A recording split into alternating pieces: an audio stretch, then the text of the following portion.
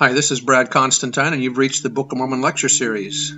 I've been teaching seminary and institute for the last 11 years, and this is an attempt to do a deep dive into the Book of Mormon itself. I'm hoping that you'll find this uplifting and edifying. This is not an official recording of the Church of Jesus Christ of Latter-day Saints, but every attempt has been made to be as doctrinally accurate as possible. So if you're ready for a deep dive into the Book of Mormon, here we go. Hi, and welcome back to the Book of Mormon podcast. This discussion will be Alma chapter 3.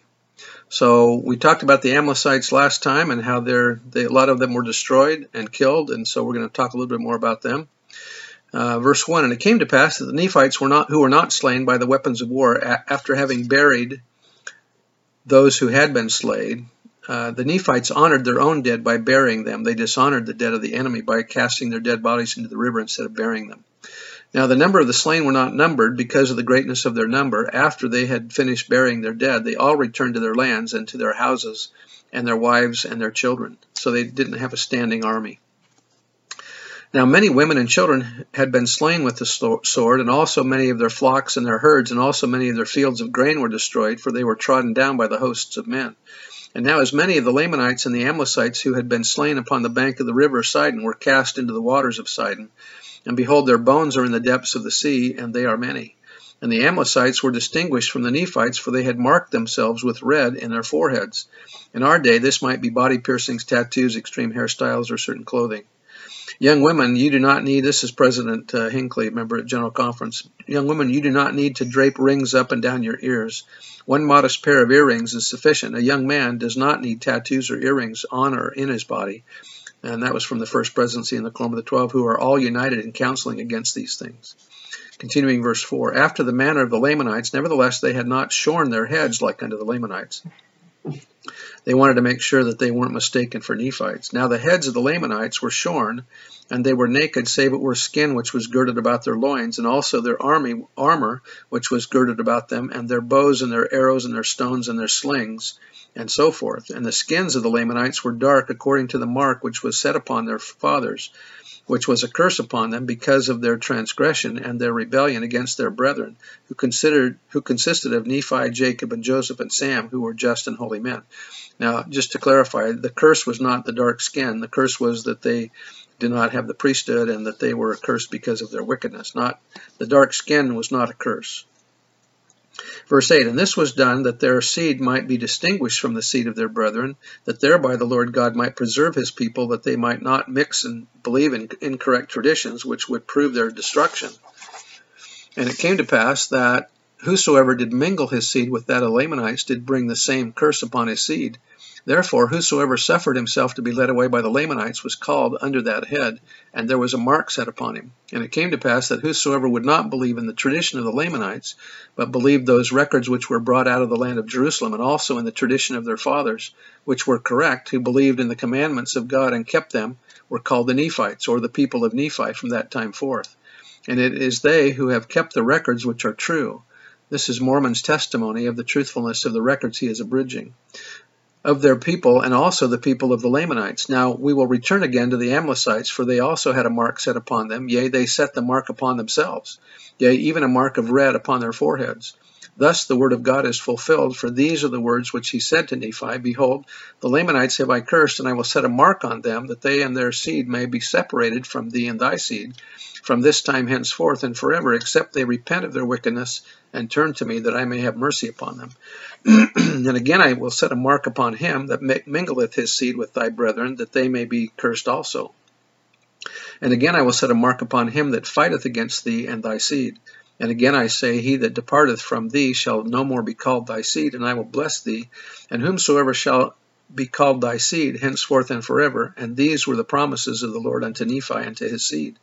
Now the Amlicites knew not that they were fulfilling the words of God when they began to mark themselves in their foreheads.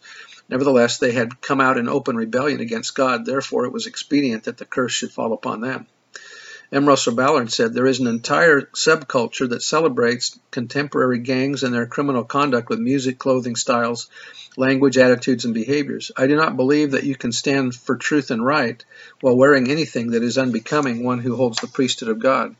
To me, it is impossible to maintain the Spirit of the Lord while listening to music or watching movies or videos that celebrate evil thoughts and use vulgar language.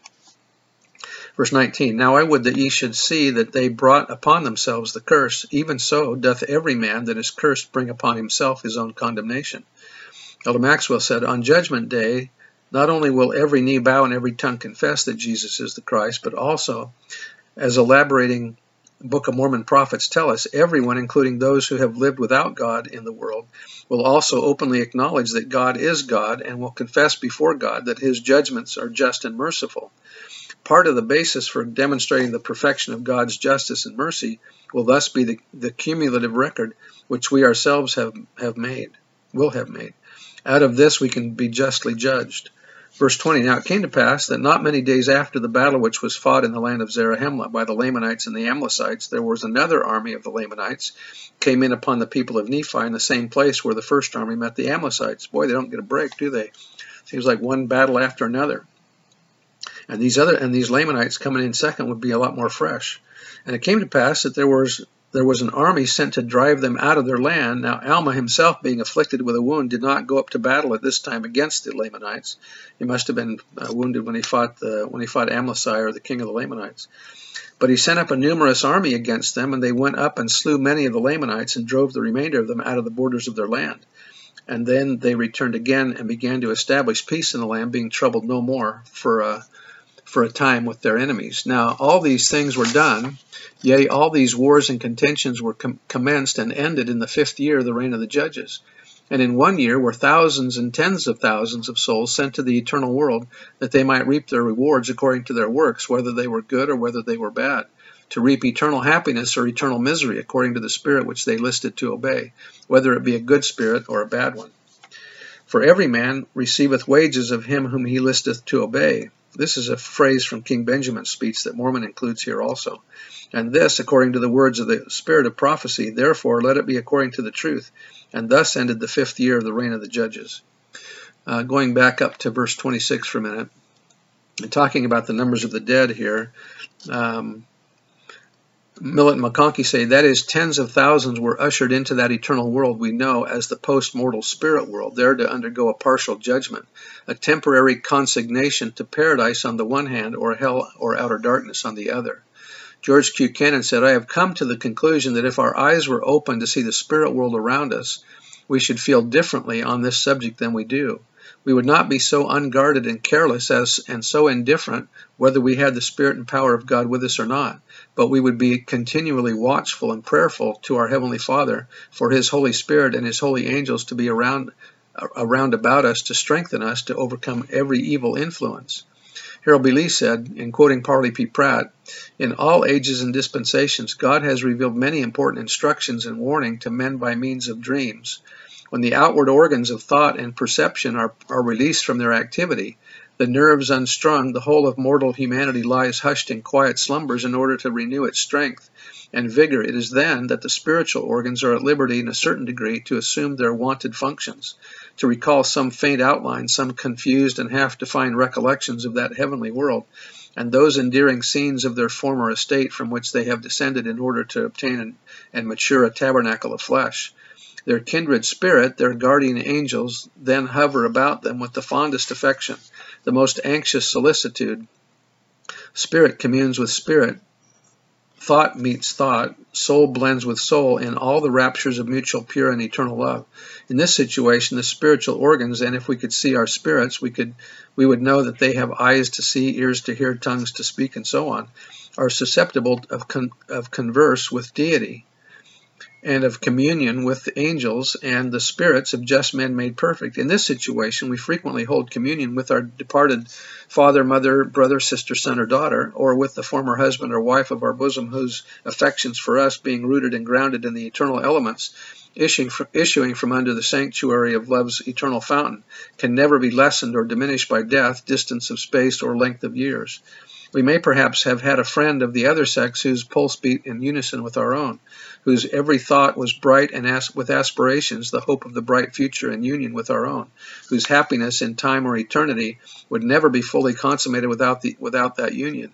Such a one, snatched from time in the very bloom of youth, lives in the other sphere with the same bright hope, watching our every footstep in our meanderings through the rugged path of life, with longing desires for our eternal happiness. When we begin to understand that beyond sight, as Brigham Young said, the spirit world is right here round about us, and if our spiritual eyes could be open, we could see others visiting with us, directing us, and if we will learn not to be so sophisticated that we rule out that possibility of impressions from those who are beyond sight, then we too may have a dream that may direct us as a revelation.